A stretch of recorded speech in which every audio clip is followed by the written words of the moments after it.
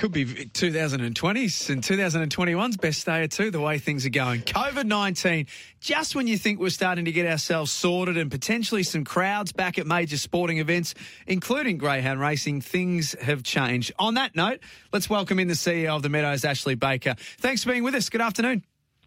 Good afternoon, guys. Thanks for having me. Did the recent developments just put a bit of a spanner in the works when it comes to the Meadows starting to... Going at the moment, there's a lot of work that is going on amongst the industry and our peak body representative greyhound clubs Victoria, and to be honest, it's really difficult to land on a position about what we should be doing and what we should be planning for, because it's such a fluid situation. So it's frustrating, but we've just got to follow the process and trust that we're all heading in the same direction. Is it disappointing in a way, given how close we were? And this is for all sport, but particularly for the Meadows. We're almost there, weren't we? Yeah, we were. The disappointing thing is that I'm struggling to grasp is it's hard to forecast what we're going to look like in a month or 2 months' time. It's going to be such a gently phased approach that at some point, we're going to have to reintroduce people back to the track, but we're going to have to manage numbers really strictly. So if we could fast forward a few months, I'd rather skip ahead and try and get back to normal. But the reality is it's going to be a phased approach, and that is going to create... Certainly is a difficult situation when you can't plan ahead and work out how you're going to operate and run things in a certain way. On another note, what are some updates from the Meadows lately? What have you got for us? Well, we started serving meals again for our participants here today, and that's been quite well received. We've opened up a very simple menu that allows us to serve 20 people at a time.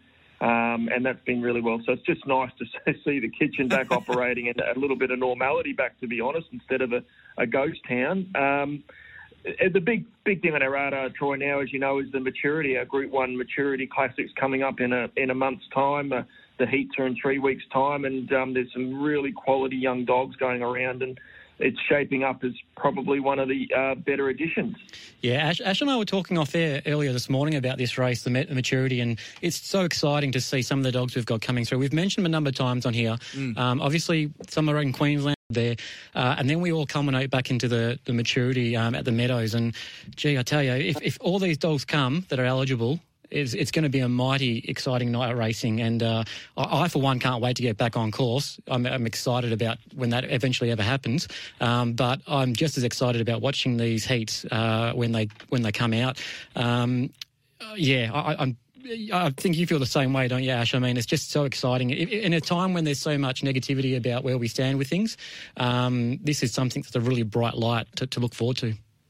I think that's the point. The point you made is really pertinent, Troy. Is we need to focus on the good animals and the good stars of our sport, and really shift our attention away from perhaps running events and focusing on the product that we deliver and how good some of these young dogs we have got going around the country, and in particular Victoria. I mean, we're blessed with such good quality trainers and good quality stock, and I know that's a feature for Greyhound Racing Victoria at the moment with what the stars of the product are, and that's the greyhound and the participants, of course.